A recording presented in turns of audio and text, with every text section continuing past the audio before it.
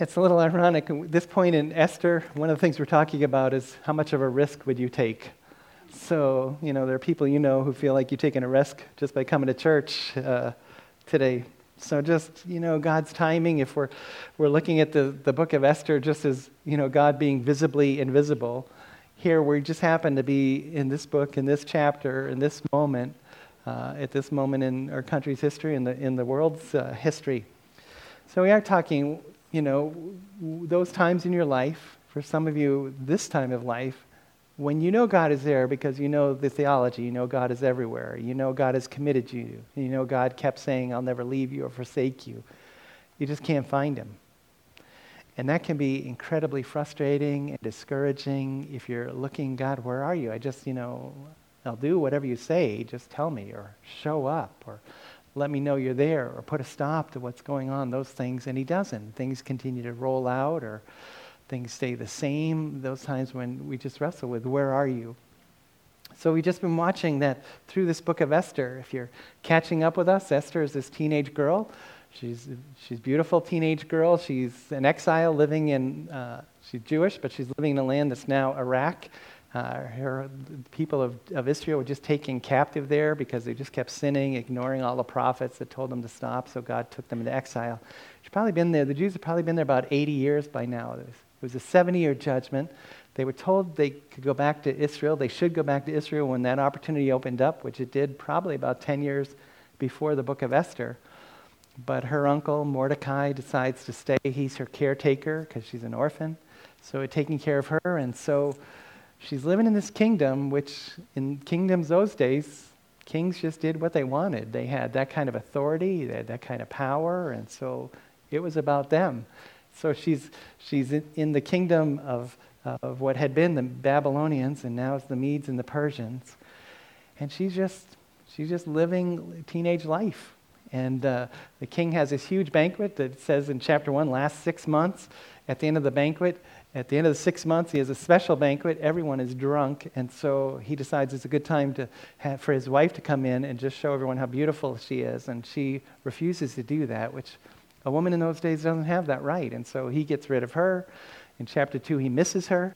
And so they have this really beauty and body contest of all of the young virgin girls across the empire, from India to North Africa. So they bring them all in, and Esther wins that.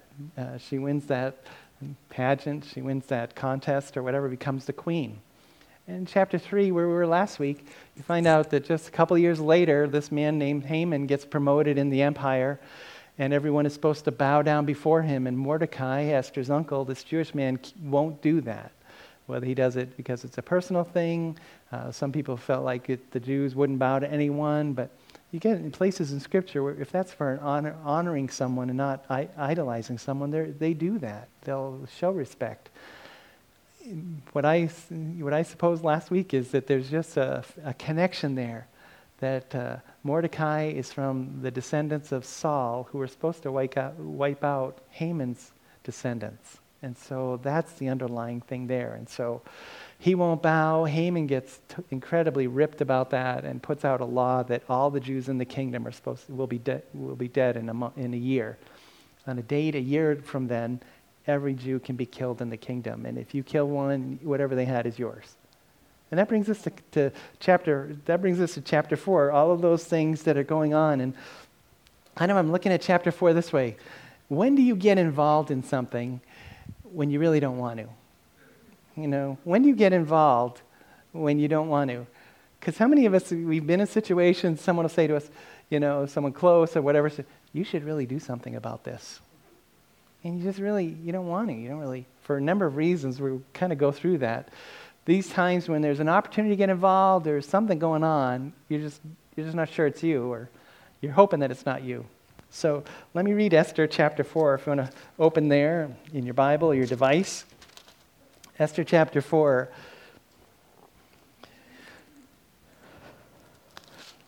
So when Mordecai learned all that had been done, Mordecai tore his clothes and put on sackcloth and ashes, which in that day, Jews and in just all the cultures of the world, that was the way you just showed that you were deeply troubled. Someone said you tore your clothes just as a symbol of how much inner turmoil there was on you. and you'd put on sackcloth, uncomfortable clothing. They said usually black, because most times it was made from goat hair. And you'd sit in the ashes like Job did, or you'd put ashes on your head at times, so you could let people know I'm in deep mourning or I'm in deep distress. So he does that, and then he goes out in a public place. He went out into the midst of the city, and he cried with a loud and bitter cry. He went up to the entrance of the king's gate, for no one was allowed to enter the king's gate clothed in sackcloth. And in every province, wherever the king's command and his decree reached, there was great mourning among the Jews, with fasting and weeping and lamenting, and many of them lay in sackcloth and ashes. When Esther's young women and her eunuchs came and told her, the queen was deeply distressed. She sent garments to clothe Mordecai so that he might take off his sackcloth, but he would not accept them. Then Esther called for Hathach, one of the king's eunuchs who had been appointed to attend her, and ordered him to go to Mordecai and learn what this was and why it was. Hathach went out to Mordecai in the open square of the city in front of the king's gate, and Mordecai told him all that had happened to him, and the exact sum of money that Haman had promised to pay into the king's treasuries for the destruction of the Jews. Mordecai also gave him a copy of the written decree issued in Susa for their destruction, that he might show it to Esther and explain it to her, and command her to go to the king to beg his favor and to plead with him on behalf of her people. And Hathach went and told Esther what Mordecai had said. And then Esther spoke to Hathach and commanded him to go to Mordecai and say, all the king's servants and the people of the king's provinces know that if any man or woman goes to the king inside the inner court without being called, there's but one law, to be put to death, except the one to whom the king holds out the golden scepter so that he might live. But as for me, I've not been called to come into the king these 30 days. And they told Mordecai what Esther had said. Then Mordecai told them to reply to Esther, do not think to yourself that in the king's palace you'll escape any more than all the other Jews. For if you keep silent at this time, relief and deliverance will rise for the Jews from another place. But you and your father's house will perish. And who knows whether you have not come to this kingdom for such a time as this. Then Esther told them to reply to Mordecai, go and gather all the Jews to be found in Susa, and hold a fast on my behalf, and do not eat or drink for 3 days, night or day. I and my young women will also fast as you do. Then I will go to the king, though it's against the law, and if I perish, I perish. Mordecai then went away and did everything as Esther offered him. A little bit of pressure in this chapter, And you get this sense from Esther that she really would rather not get involved.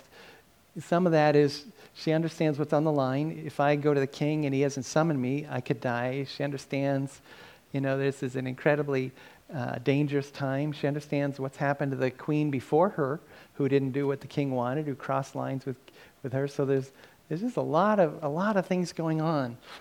But I thought this kind of parallels a lot of the opportunities for us when there's a moment going on and somebody needs to do something. You just might not want that to be you. We talk a lot of times about how people are either or. You're either a planner or you're spontaneous, like this or that. So I was thinking, in a passage like this, some of us are wired that we get involved. We just get involved, and then we think, why did I get involved? And others of us, we think, I'm not getting involved. And then eventually you realize, I better get involved. So let's just be open. We do this pretty often. How many of you are, I get involved and then I wonder why? Yeah, you can be real. We're not writing names down. Yeah. How many of you are, I'd rather not get involved, but eventually I do. Okay, we're about 50-50. That's kind of good. Yeah. Those of you that get involved, raise your hands again, because I want to give you jobs to do around the church, around the thing. Yeah. I think our tendency, our first tendency a lot of times is, I'm not getting involved. So I want to help you out of this passage, reasons you shouldn't get involved. Like here's where we want to go, when not to get involved. When should you not get involved? Because there's times you haven't gotten involved and then things have played out and you've said, see, I told you it was good for me not to get involved. There are those times, as well as the times that come, you say, all right, I should have gotten involved. You're right. All those things can go. It's really hard to tell sometimes. That's why, whatever your personality, you really need to step back and just clarify that you're hearing from the Lord on that.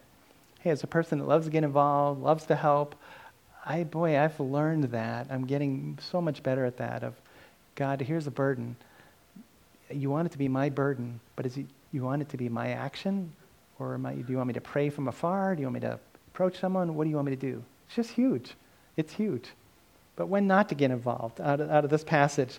Well, a reason not to get involved in this is, I missed one. I think I'm up here.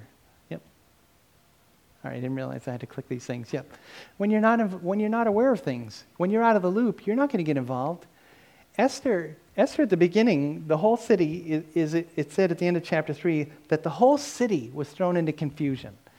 And now it seems like enough time has gone after this between chapter 3 and chapter 4 that word has gotten out to the provinces because it tells us that all the Jews are in sackcloth and ashes.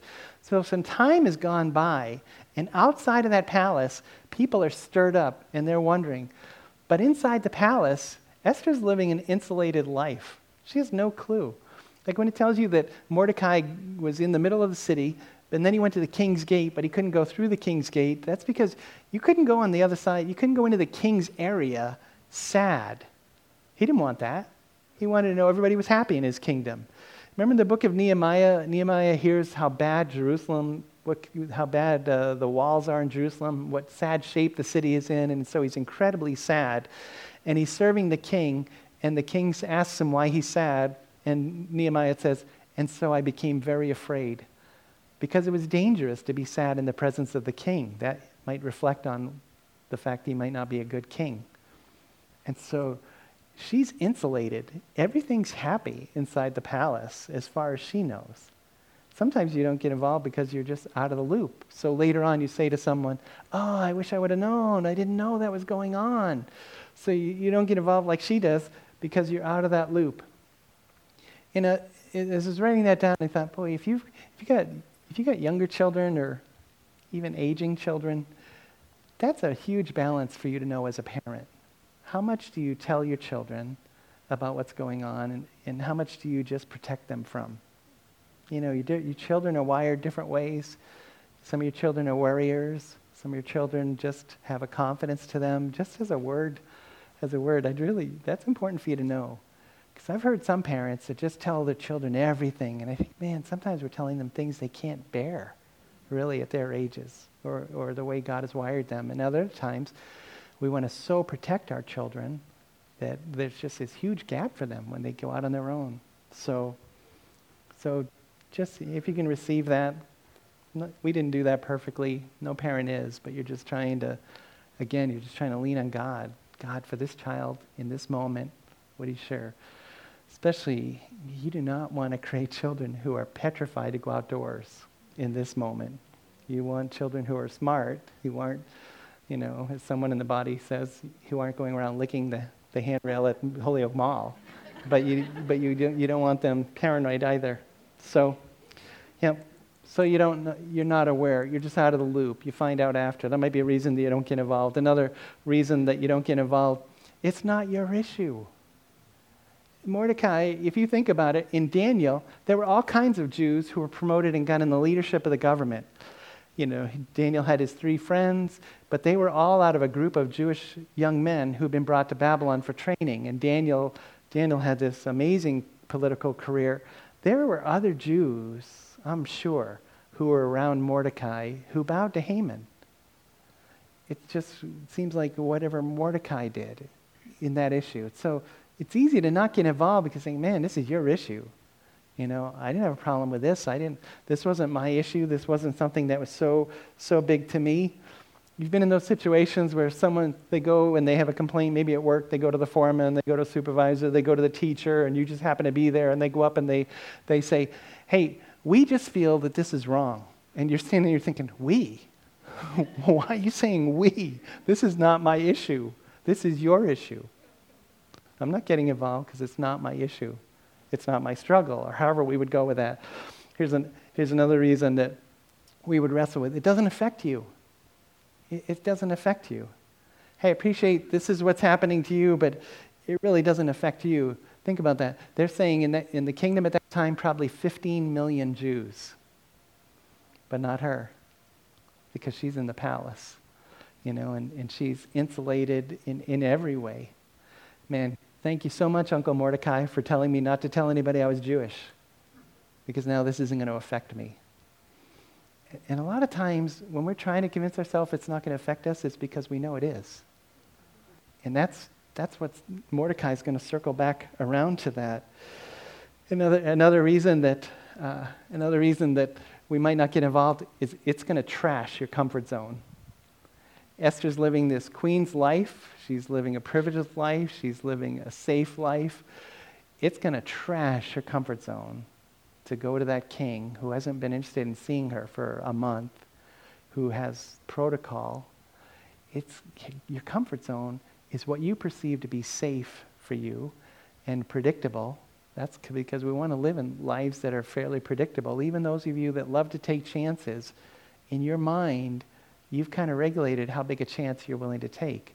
So your comfort zone, that's about things that are safe and predictable, things that are easy for you, things that you feel familiar with and good about. Your comfort zone, at the end of the day, it's about you, really. This is what I'm comfortable doing. This is what works for me. If you get involved, a lot of time, it just trashes your comfort zone. So it's better not to get involved. Another reason you see out of the passage is sometimes it's better not to get involved because there's a high risk factor here. That's one of the things Esther's trying to point out to Mordecai, is that this thing has a high risk factor. She says to him, look at how she puts it even in verse 11, the second half of verse 11, when they're going back and forth. And it says, he says, everyone knows, or at the beginning of that, all the king's servants and all the people of the king's provinces know that if any man or woman goes into the king inside the inner court without being called, there's one law, to be put to death. There's this high risk factor. There were only 7 nobles that the king could appoint who had the right to go to him anytime they wanted. Anyone else in the kingdom had to be invited in. Some of that was to protect them from being assassinated. Some of that was just to allow the king to control his life and to control his schedule. And so there's a high risk factor for her to get involved. And she recognizes that, and she talks to Mordecai about that. There's a family history behind her husband, behind King Ahasuerus. His brother, I think we mentioned this along the way, his older brother was actually supposed to be the king, but he married a commoner. And so they pushed him out, and they made Ahasuerus the king. Now, Ahasuerus has married a Jewish girl, and we're not told anything about her title. So he himself has married a commoner who's also Jewish. So there's some huge risk elements to her. Then you throw in her situation that they've been married about 5 years at this point, and it's been a month since he's wanted to see her. So the risk factor just goes up. When you don't want to get involved in something, that's what you do. You calculate, what's the cost of this? How uncomfortable am I going to be? What might it cost me? All of those things you're just factoring out. So should I get involved or should I not get involved? And for her, this just leads her to, hey, just stay put. This is what's going on. And so this is the word she sends back to him. Listen, I feel very bad. I'm so sorry for you. I'll be praying for you, but I'm staying put. I'm staying put. And so Mordecai just circles back around and just says to her, hey, here are these reasons that you should get involved. Here are reasons and here's times that God would call you to get involved. We need to hear that because as followers of Jesus, we've been called to get involved. When he says, hey, I've been given all authority, now you go. That means move outside your comfort zone and you make disciples. And you can't make disciples without helping people come to faith in Jesus. And you can't really do that without getting involved in people's lives. Because people tend to come to Jesus in relationship. You might have a Franklin Graham or a Louise Plow come into town and share the gospel and people get saved. But so many times, even those people are people that have been nurtured by a believer. That's spoken into their life, that's told them the gospel, that's shared some of Jesus. We're just called to get involved. And then people come to faith in Jesus, and we're called to stay involved in their life and help them grow. So That's one of the things we got to be processing out of this chapter is, God, am I involved? I hear those points, why not to be involved? And I know they're all hollow. But I got to step back and look at my life and say, but am I involved? Am I involved in reaching lost people? Am I involved in helping people grow in a consistent, meaningful way? Because otherwise, boy, somehow I've settled down in that. I've settled down in the first part of this chapter with Esther. So let's see where he goes on why it is we have to get involved or when to get involved.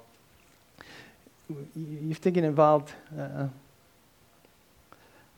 me see if I just clicked on the right thing. Not to. Here we go. Yep. So you should get involved when you find out something. So she has no clue. I want you to see how thoroughly Mordecai makes sure she knows what's going on. So she sends Hathach. Hathach, have you ever been that person that, hey, go find out what's going on. So you find out what's going on, and they come back, this is what's going on. Well, now you go and find out this. Have you been that person? That gets old when you think, well, why don't you people just talk? Why don't you? But it gives you a sense of just how insulated Esther is. She can't go out to the gate. She can't go out to talk to him and where that is. And so he goes, when he gets this opportunity and he says to him, what's going on? Someone says, Esther, and I think this makes the most sense. Esther sent clothes to Mordecai because typically you might have sackcloth and ashes if something really went bad in your life. You lost a lot of money, a friend died, someone in your family died, something like that. You'd have sackcloth and ashes. So it said, that's what she thinks is going on. So she sends him clothes so he can change and come in and tell her what's going on. But he's making a huge statement by saying, no, I'm going to stay just as I am, because this isn't something that, okay, I'll change and we'll talk. This is something bigger than that. And so it says he goes out to Mordecai in verse 6, and Mordecai told him all that had happened to him. So he gives him background on what's going on with he and Haman. He told him the exact sum of money that Haman promised to pay into the king's treasury for the destruction of the Jews. Remember we said it was somewhere around $250 million. In verse 8, Mordecai also gave him a copy of the written decree issued in Susa for their destruction, so that he could show it to Esther, explain it to her, and command her to go to the king. So he has done his homework. He has found out what is going on. And now he's making sure she knows the whole story. You get involved when you find out what's going on, which is why it's important to find out what's going on. Some of you, your stories, and we were talking yesterday, actually, a couple of us, so many of our church family have come in from painful church experiences. And church experiences, they're going to be painful if you're in church long enough. The problem is we keep getting sinful people joining our church that's led by sinful people. So we're obviously going to hurt each other, get confused, get offended, and then not handle that right, and there are going to be issues. And so we come in, and so sometimes we'll hear people say, hey, I'm just coming and going. I don't even want to know what's going on. You can appreciate that for a little while. But then there comes a time where you find out what's going on. You find out what people are dealing with. You find out what's happening and what's going on. You find out. You hear that. It's closely related to what comes next, this next part. When it's not your stand, but it's your issue. If someone else has taken the stand, but the issue goes wider than that. And it's an issue that you care about, or it's an issue that kind of resonates on you. We can get, and I've been wrestling with what to call it, we can get like awareness fatigue, can't you? I mean, do you support Compassion International and these children around the world that need food and education? Or do you get involved? Do you find out about women and children that are being trafficked around the world? There's something I saw on Facebook last night, so I shared. And if you saw this little girl, she's 14 or 15 years old, that was kidnapped and married to a Muslim man, and her family is just trying to get her back because she's too young. I think it's in Pakistan. She's too young to be legally married, but they won't bring her to court. So you find out about women and girls that are being trafficked. In Egypt, it's very common for teenage Christian girls to be kidnapped and married off to Muslims. They're just, radical Muslims are using that as a strategy of putting an end to Christianity in Egypt. So that's overwhelming. You find out about women who and children who are in abusive homes, and what do you do for that? And then you find out about the persecuted church that we're always talking about, and then you find out that women are being trafficked right here in Springfield in Massachusetts, and so this is what Route 1 is doing there. And then you find out that there were homeless women and families in Massachusetts, and that was the burden that Linda Mumblow happened to hear one day. The burden her, you can get need fatigue. Just be overwhelmed by all of these things, where, hey, these are not my stands. Hey, it's great Linda Mumblow felt this, but it is our issue to bring the compassion of Jesus to all of these things. So once it's not just Mordecai, here's where you are. It's really interesting. All the way through Esther, it's her people, her people, her people. It's not until chapter 7 she finally says, my people. Those people, those poor persecuted people, moves some point to my brothers and sisters. I think my biggest connection to the persecuted church is my colleagues, my fellow pastors, and what that's got to be like. Pastor Ted and I talked the other day, do we have service? Do we postpone service? Multiply that by about 1,000 and be a pastor in Colombia, in the FARC-controlled area. Do we meet publicly, or is it better for us just to go to the house to house and meet with people? Because we meet publicly, they may show up, and they may steal our teenage boys to become soldiers. Think of that pressure. It's not their stand, not my stand, but it's my issue. It's my issue. Because there's that connection for her. No, Esther, it's not your stand, but it's your issue. Now, all of that said, that's why you just need to be praying and staying in tune with the Lord, because you'll hear a need and something will resonate with you that, hey, I think this is the one I should be involved in. That's how Lori ended up in Route 1. That's how some of you end up teaching in kids' church. That's how, Max and Sophie, that's how they end up in teen ministry. That's how Linda ended up starting Christina's house. You just heard a need. It might not have been your stand, but God says this is your issue. And then those of you that are wired that, man, every issue you're just so burdened about, you want to do something about, you need to really step back, because you will be overwhelmed. You'll be overwhelmed. You got to get involved. You just want to get involved in the right place and in the right way. Another reason to get involved is similar to what we saw before. It affects you more than you realize. Esther has this element of, hey, everybody knows that if you go to the king, you're going to die.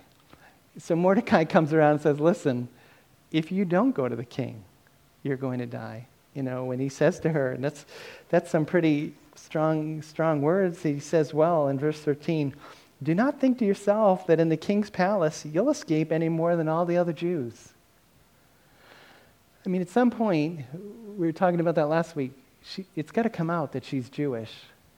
She asks for fasting and prayer toward the end of the chapter, and she says, all of my young women, all my attendants, we're also going to fast.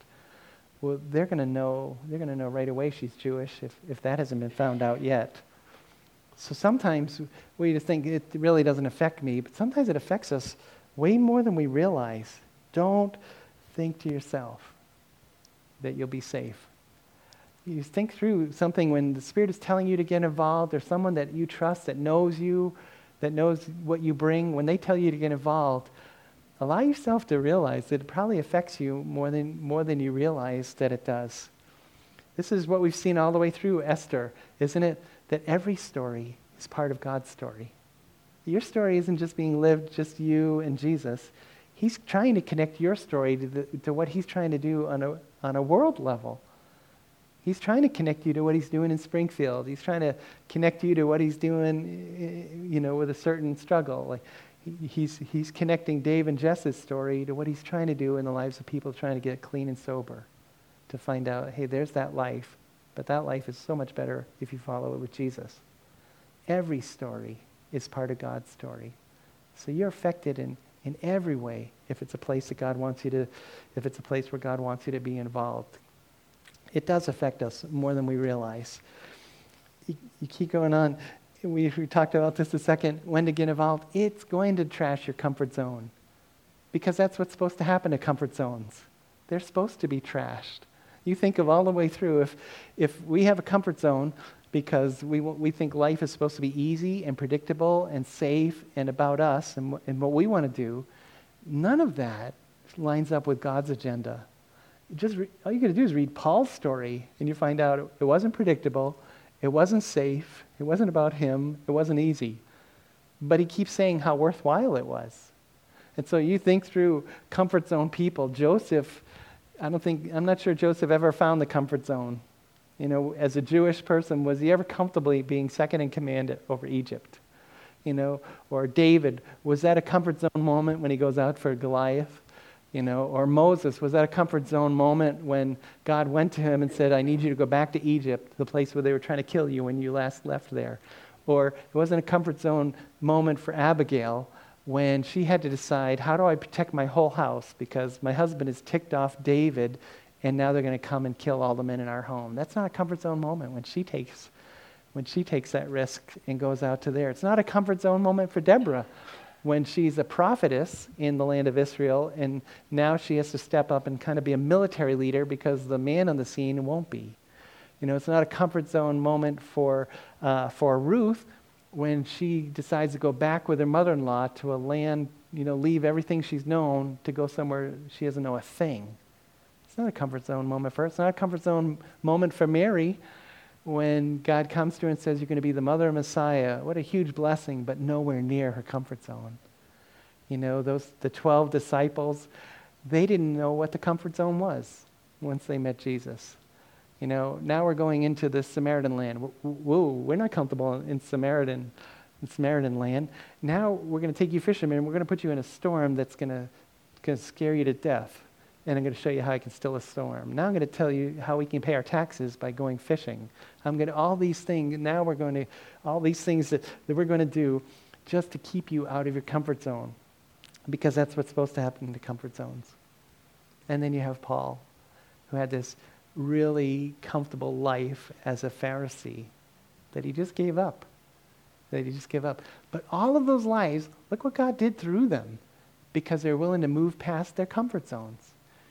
I'm not comfortable doing this, and this doesn't come easy to me. All these things that we say, it's not who I am, but yet God is calling you into it. He's calling you to become involved. Or people that know you are saying, I really think you'd be good at this. I know it's a stretch, but I think you'd be good at this. Those moments you have, you think, I am over my head. I really think those are God moments, just making sure you know it's Him. I've told you the two churches that Cindy and I have been called to, I had the exact same experience going into both of them. Were 1985, I think it was April of 1985, actually be 35 years next month. I'm driving little U-Haul into North Berwick, Maine, a town of 4,000 people, and it hits me, I am going to be these people's pastor. What the heck am I thinking? Really, it just had that moment. What have I gotten myself into? Really, I felt that super deeply. When I got off exit 6 on the Mass Turnpike, I always love to say I had one stoplight between our house and exit 6. And then between exit 6 and State Street, I think at about 7 stoplights. So we knew we were in a different world already. But getting off exit 6 and on 291, just having that same feeling of, what have you done? What have you done? You've been in a town of 4,000. What makes you think you can handle this? And both times, I think it was God just making sure oh my God, I really, really need you. Okay, good, we can keep going now. But what did he do? He just, I was outside my comfort zone, and then he just decided to step on it, just to make sure, I want you to make sure you've left your comfort zone, and you need me. That's why you have to get involved. You have to be willing to trash your comfort zone, because that's where growth happens. That's where growth happens, and that's where God shows up. I'm going to talk about that in a second. Here's another reason to get involved, because it does have a high risk factor. It does have a high risk factor for Esther, and there's a lot on the line. And there's a lot on the line for our brothers and sisters who are sharing Jesus in Iran, and the church in Iran is growing like mad. I mentioned a few months ago, the government has taken note of it. They had a seminar or a conference for high Muslim clerics And the topic of the conference was, how do we stop Christianity in Iran? So it's caught that much attention. So you have our sister who's going by the name Mary in Iran, who's just been very, very public about the government and about its repression of Christianity, about her own faith, that was arrested and spent some time in jail. And then because of the coronavirus, Iran released a lot of Christians out of the jails, just to get them out of jail. I mean, so while we're praying, God, stop this thing, we should also be praying, hey, keep using this thing, because there's a lot of people thanking God for a virus. But outside of, having a high risk factor for them. But it's just worth it. I mean, isn't that what Mordecai is telling Esther? Yeah, it has a high risk factor. Everyone knows, and one of the commentators says, there's an element of sarcasm to Esther when she says, all the people know this is the law. What are you telling me to do this for? Everybody, you should know better than this. Have you ever said that to someone that wants you to get involved? You should know better than this. You should know me better than this. You should know better than this. Anybody that goes in without being invited is dead. And I haven't been invited in a month, and I'm his wife. So there is a high risk factor. But there's still something that's worth being involved with. I might lose this friendship. I might alienate this person. That's a high risk factor, but sometimes it's worth being involved in. You got to confront someone about something, you want to do that well. And Scripture says we speak the truth in love, we season it with grace, but you still may lose that friendship. I mean, most of us that have been involved with people have. Maybe most times just for a short period of time, and then you may get a call or text and the person says, yeah, I'm sorry, I overreacted like that. But sometimes you do, you just lose that relationship, or you lose that opportunity, or you lose what it is. It has a high risk factor, but the risk is worth it. See, am I going to risk that I might die, or if I don't, I might die? That's what Mordecai is saying.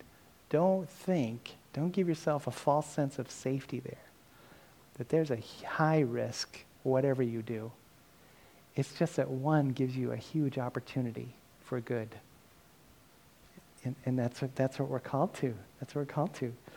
So those high risk factor things that we do. I love this verse in John 11. Lazarus is sick, and so they're deciding to go there. In the one earlier part of John 11, Jesus says to his disciples, let's go to Judea again. And his disciples said to him, Rabbi, the Jews are just now seeking to stone you, and you're going there again? Just in case you've forgotten.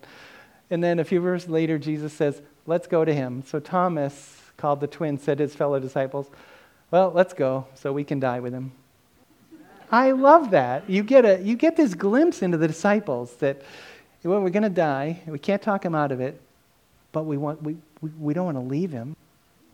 We're going with him, even if we're going with him to the death. There's just something beautiful about that line. Let's go. We're all going to die. One of the things when it says, there's a place in here I didn't write down where it says, who knows? So I searched that in my Bible program in the Bible, places where it says, who knows? Or what if? There's some pretty interesting places. Those of you who've been around for a long time, remember that Erwin McManus? That's a tough one for me to say, Erwin McManus video that we played. And he's preached on a moment in Jonathan's life, Jonathan, the son of King Saul, where they're waiting and they're waiting and waiting to go to war, and nobody will start it. And so Jonathan decides to raid a Philistine garrison. And he says to his armor bearer, let's go. Maybe the Lord will look at us and give us victory. Let's go, maybe. Maybe this will happen. Let's just try it. Let's just go. This whole thing that you get involved because there is a high risk, and you realize there's a high risk. But what you're doing it for is so worth it. And so, if we have another parenting thing, so God stirs our children to possibly leave life here and to go overseas to serve him. As a parent, you want to start thinking of all the risk factors to that. But we also need to be speaking to the huge gain side of that. That if that is what Jesus is calling you to do, then that is the best life for you. And I don't want to be the one to keep you here in the United States. remember when Joy was in college, she was wrestling with, she did not want I forget how she put it, a white picket fence boyfriend. She did not want a boyfriend whose vision of life was living in America in a nice house with a white picket fence. She wanted to be open to somebody that was open to wherever God was taking that. Wow, that was nurturing as a parent to hear. High risk, maybe. Maybe we don't get to see you like we'd like to see you, and maybe you're not living in a situation that we feel like is the safest situation. But high risk, huge reward if you're thinking kingdom, if you're thinking involved for the commission, if you're thinking in that ways. So I was thinking, what makes a risk worth taking? Because you weigh that out. Some of you have businesses. You weigh out what's a risk worth taking for my business. In relationships, what's a risk worth taking? Sharing Jesus, what's a risk worth taking? So just watching through this chapter, it depends, what your risk is for. What's the risk for? In Esther, the risk is for saving her people, saving those millions of people who are going to die down the road in several months. What's the purpose? Why am I taking this risk? Is it worth it? As God would see it worth it? Is it worth for these people? We're always taking risk. A risk for people always has to have a weight to it. The Good Samaritan comes alongside a person who's been beaten up and left and takes a risk on helping the person. It costs him financially. It costs him, because here he is a Samaritan. He's going to hear things from Jews, taking care of a Jew and touching a Jew, which makes him instantly unclean. He's going to hear all those things, but it's worth it to him. It's worth it to him because we're called to love our neighbor as ourselves. So who are you taking the risk for? Who's challenging you to take this risk? Somebody that comes up to you and says, oh yeah, you ought to definitely do that. You need to step back and think, who is that person? If Cindy says to me, you definitely need to get involved here. And I say, I don't know, look at the risk. She says, no, you need to get involved. I think, okay, she knows me. She knows how I'm wired. She knows the situation. So if Cindy tells me, even though I feel like this is pretty risky, that's going to weigh on me. If Pastor Ted tells me, yeah, this is one I think you need to get involved in, that's gonna weigh pretty heavily. Who is the one that's challenging you to take the risk? This is her uncle Mordecai, who's invested his whole life in her, who's been gifted enough or wise enough that he's been promoted pretty high in a pagan empire, in a lost empire, in the empire of the Medes and Persians, who's lasted through their takeover of the Babylonian Empire. This is his voice telling her, listen, you need to take this chance. He's obviously tied to her. He's taken her in and he's raised her as his own. It's said to us early in Esther. So it's not like he's just telling her, listen, you might die, but do it anyway. That matters to him. That matters to him. But he's still the voice telling her, you have to take this risk. So you do want to weigh out. Who is it that's telling you? Do they know the situation and do they know you? You need another reason that it might be a risk worth taking is that it does affect you. That you look at it and you say, yeah, if I don't do this, it's going to come back. It will come back and somehow affect me. Does this affect me? He says, you're not going to hide. You're not going to hide it, which is kind of the other part of that. It will affect you. If you are outed in some way, they out you, they find out, wait a minute, you're a Christian? Wait a minute, you do this? Wait a minute, you can speak to this? Do you have experience with this? When you're outed like that, like she's outed as a Jewess, then it's time to get involved. Or it's time to get involved, take that risk. When you weigh out what's on the line will determine whether or not you should take a risk. What's on the line are those millions of lives, and they make the risk worthwhile. And then one last thing that might make a risk worthwhile, a high risk worthwhile, is when you have to hide to avoid it. Because Esther's only chance of surviving is to hide out in the palace and not let anyone know she's Jewish. When you have to hide so that it doesn't affect you, then you really need to weigh out whether you're just avoiding something God wants you involved in. her high risk. It does have a high risk. But the only way to avoid it is to hide. That itself tells you things. And we know when we're hiding, when we say, it doesn't really affect me, I'm not really sure I heard the whole story. Those things that we kind of tell ourselves to kind of worm ourselves to the background instead of being in the front where God wants us to be and what he wants us to do. So, yeah, we get involved sometimes, even when there is a high risk factor. We get involved because we realize that God has placed you right there, right then. I mean, that's what Mordecai says to Esther, probably the most famous line in the whole book. When he says at the end of verse 14, and who knows whether you have not come to the kingdom, for such a time as this.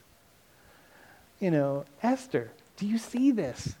Here's this moment when the Jews in this whole empire are in danger, and you, a Jew, are the queen at this moment. Do you see that?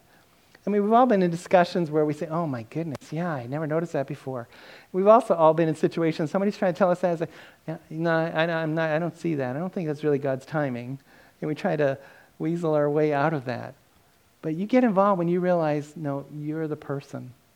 I remember we interviewed with the church, with this church back in '96. We interviewed, and the church was very open. It had gone through a very tough season, and so I remember we're driving back to Maine, and I called my mentor pastor, and he said, "Well, how did it go?" I said, "It went really well. The people were super, super great. Loved the worship. Met a lot of great people. They were super open with us. All I see is red flags." After interviewing here, which is probably what the search committee also felt having talked to me. I said, all I see is red flags. And he says to me, good, as long as you see them. And then I just said, but Cindy, I got this sense that if it's not me, I feel like it's somebody with my nature and my gifting. Because I really got a sense from God. That's what's needed, what was Glorious Gospel at this moment. It has a pretty heavy weight. If it's not me, I think I said to him, it's not me, it's like my clone. It's like God saying, it's you. You are here at this right time and this right place. You gotta be willing to hear that from the Lord. I've grown you to this point. I've put you in this position, in this place. Now you hear this news. Now you know the situation. And I've got you right where I need you. Don't step away from that. It doesn't say that in Hebrews. Let's not be among those who step back. Let's be among those who keep moving forward and realize God's put me here. He's put me next to this person so that I can talk to them. He's put me next to the person so I can walk with them through a hard season, whatever that is. You get involved when you realize, wow, God, you've put me right here for this. I don't think I'm ready for it, but evidently you do. So those things go. It's a risk. What do you do? You're in the right time, right place. Yeah, but you don't understand this king. This king is pretty volatile, which is where you love this verse out of the Proverbs, don't you? The king's heart is a stream of water in the hand of the Lord. He turns it wherever he will. The king, he is the heart, and he's going to direct that thing where he needs it to go to get it where he needs to go. Hey, that's our confidence about President Trump or Governor Baker, or, if you're living in Iran, about the Ayatollah that rules the country, that his heart is in the king's hand, and it's never going to get out of control. Might be hard to understand, but it's never going to get out of control. So Esther, you go in to see him, and it's going to be okay. It's okay to get involved. It's okay to get involved because God has you right in that right place and in the right time. You got to get involved because you want a God moment. Everybody wants God moments. Everybody gets jealous when we hear testimonies and somebody says, so I was here in this situation and this person came up to me and this is what I said to them and this is what happened. We all think, oh man, God, I'd love to have that happen to me. We want God moments. We just don't want to have to take them. Here's your God moment, Esther. God is going to show up. You go into that king and you see what happens. It will be a God moment. We get involved in people's lives. We get involved in ways that stretch us because we want God to show up. I think that's what happened to me when I went into North Berwick, Maine, and when I drove into Springfield, Mass. God made sure, he put me in a place so I know this is going to be a God thing. Not going to be a Jeff Chandler thing. It's going to be a God thing. So here's this moment, and here's how it's playing out. It's a God thing. We want him, we're just not always willing to step into him. But David was, Paul was, the disciples were, Mary was. They all stepped into these things, and they had these amazing God moments. Because that's where God moments happen. When we're beyond ourselves and we get involved in what God's doing. Another reason to get involved out of this is because you want God's movement to move on. You make disciples of all nations. And so that's what God's doing around the world. He's seeing people come to faith and discipling them and moving that on. So Mordecai comes to Esther, and we've talked about that Esther doesn't mention the name of God anywhere through the book. This is the closest you get to prayer, is that she wants fasting. But he says, when he says, don't think you'll be safe, in verse 14 he says, if you keep silent at this time, relief and deliverance will rise for the Jews from another place, but you and your father's house will perish. He understands that God has a commitment to the Jews that's greater than this edict. That Esther, if you don't step up to this, then God is going to deliver his people. And he has that confidence because God made a covenant with Abraham, an everlasting covenant. It's repeatedly called. It's an everlasting covenant. You can't have an everlasting covenant when there's no people. And so he knows God is going to protect, he's going to preserve his people. And so he's confident of that. He's passing that on. He doesn't understand, will they kill all the people in Susa? Will some of the Jews be killed before God steps in? He doesn't know that part. For those of you that really wrestle with, you have to know everything before you move forward. He doesn't know that. He just knows God is going to deliver the Jews. I just don't know when or how many of us might die in the meantime. But he's going to deliver us. And so Esther, you be involved in this movement, just moving forward and keep moving on. I have just a couple more. She gets to the point where she says, okay, well, you just fast for 3 days for me. You get involved when you pray and God doesn't say no. That's a safer way to pray. I feel like sometimes I think, God, are you saying yes? Because it's easy for, I'm not hearing anything. It's when you're praying, God, I feel like this is you. Stop me if it's not. That's a lot easier. The guy that I went to India with, that was his prayer when he was at Moody Bible Institute. God, I'm going to the mission field unless you stop me. This is where I feel like you want me, so I'm going to keep going unless you step in the way of it. So you pray about something and God doesn't say no, then just step into it and get involved. You fast and pray for 3 days. You fast to show this is really serious. I feel deeply about this. I'm willing to deny myself about it for 3 days. Typically, Jews would fast for 1 day. 3 days, just to kind of accent just how strong that is to her. So you pray, God, is this a situation? I feel like you're drawing me into it. He doesn't say no, then step into it. And then lastly, this is maybe especially hard for us in America. Get involved because staying alive isn't the most important thing. Staying safe and staying alive isn't the most important thing. When we were at Moody and the theme of the conference was, for such a time as this, Francis Chan spoke. I think I mentioned that. I think he's now in Hong Kong. He's relocated his family in Hong Kong. This was the verse that he spoke out of.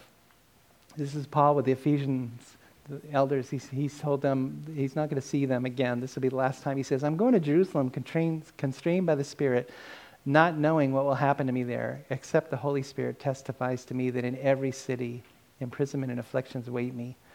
But I don't count my life of any value, nor as precious to myself, if only I may finish my course in the ministry I received from the Lord Jesus to testify to the gospel of the grace of God. I don't count my life of value except to use it for Jesus. A couple chapters later, he's on the way to Jerusalem, and there's a prophetic word that he's going to be arrested, and everyone starts begging him not to go to Jerusalem. He says, what are you doing, weeping and breaking my heart? For I'm ready not only to be in prison, but even to die in Jerusalem for the name of the Lord Jesus. Because he understands that staying alive is not the most important thing. The Philippians, we were looking at this Wednesday night, to the Philippians, Paul's in jail, he thinks he's going to get out, but he says, my eager expectation and hope is that I will in no way be ashamed, But that with full courage, now as always, Christ will be honored in my body, whether by life or by death. For me, to live is Christ, and to die is gain. God isn't looking for us to be foolish with our bodies or about death, but he's not looking for us to make sure we hang on to life with everything. Peter is going to die soon, and in 2 Peter he says, therefore, I intend always to remind you of these qualities, though you know them and are established in the truth you have. I think it's right, as long as I'm in this body, to stir you up by way of reminder, since I know that the putting off of my body will be soon, as our Lord Jesus made clear to me. And I will make every effort so that after my departure, you may be able at any time to recall these things. Hey, I'm just getting you ready because I'm about to go. It's not, help me find a way out of this. It's, no, Jesus has made clear that I'm going to be martyred, and that's coming. And so I'm going to make sure. That's why we have 2 Peter, because he's making sure we knew these things. See, we get involved because, staying alive isn't the most important thing. Now, probably all of us will stay alive, but you're going to just see a difference if that's not the most important thing to you. If it's, hey, God, here's your life. You use it the way you want.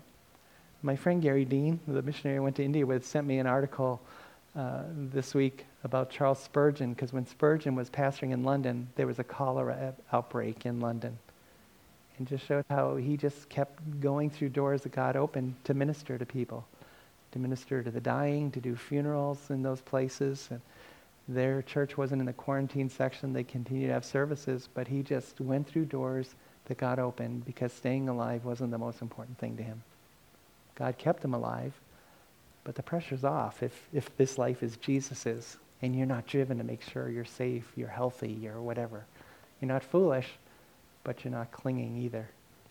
So here's this passage. There's an element to following Jesus that has a sense of, well, here goes.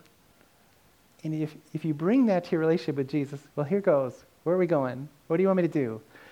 It's going to open up so much more for you than if it's a God, please keep me in what I feel comfortable with, keep me in what I'm used to, those things, keep me in all those things that's safe. We'll find out in a couple weeks, how did that story play out, what happened. What I can tell you is that the book is called Esther, not something else, because she just stepped into her moment. She got involved.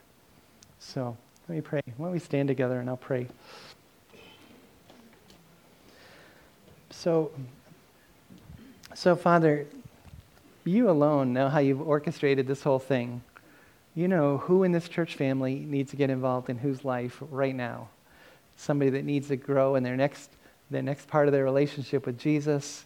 Someone that's in danger and they're teetering. God, maybe there's a sin that they're hanging on to. Maybe there's something from their past that's haunting them or whatever that is. You know all those things and you coordinate those so well. We've watched you orchestrate things through this book. So we just want to worship you by being available to you. Whatever that is. Show us where to get involved and how to get involved and how deeply to be involved. We pray as friends. I pray for Pastor Ted and myself as leaders that you give us discernment and a word from you when we're speaking to people about that. But we know the end of that is people coming to Jesus and people taking steps and seeing things happen because they take steps in Jesus. We want those moments with you, Lord. We want those moments where we're out there and you show up. And we want to see this movement of making disciples. We want to see it go forward. And so you give us clarity in that. And then, Holy Spirit, just help us to bring you availability and willingness. Pray that to the glory of God. And in Jesus' name, amen. Amen.